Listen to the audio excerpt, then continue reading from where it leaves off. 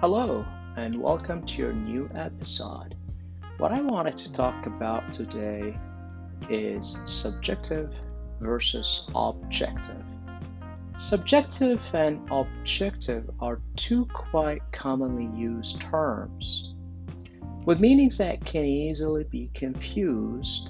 Even though the two words are antonyms of each other, let's explore what do they mean in simple sense, as many people really get confused when using these two terminologies.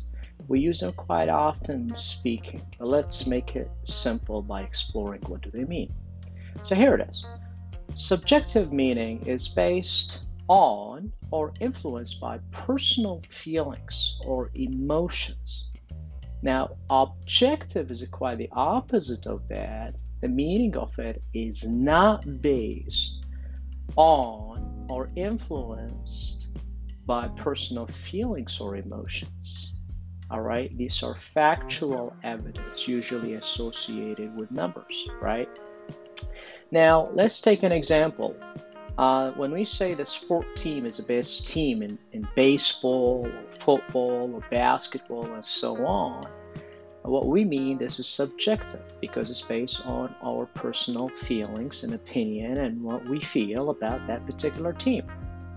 When we say that particular team has won the most World Series championships and so on based on scores, that is objective because it is pretty much not based on our feelings, not influenced by our personal feelings and emotions, right?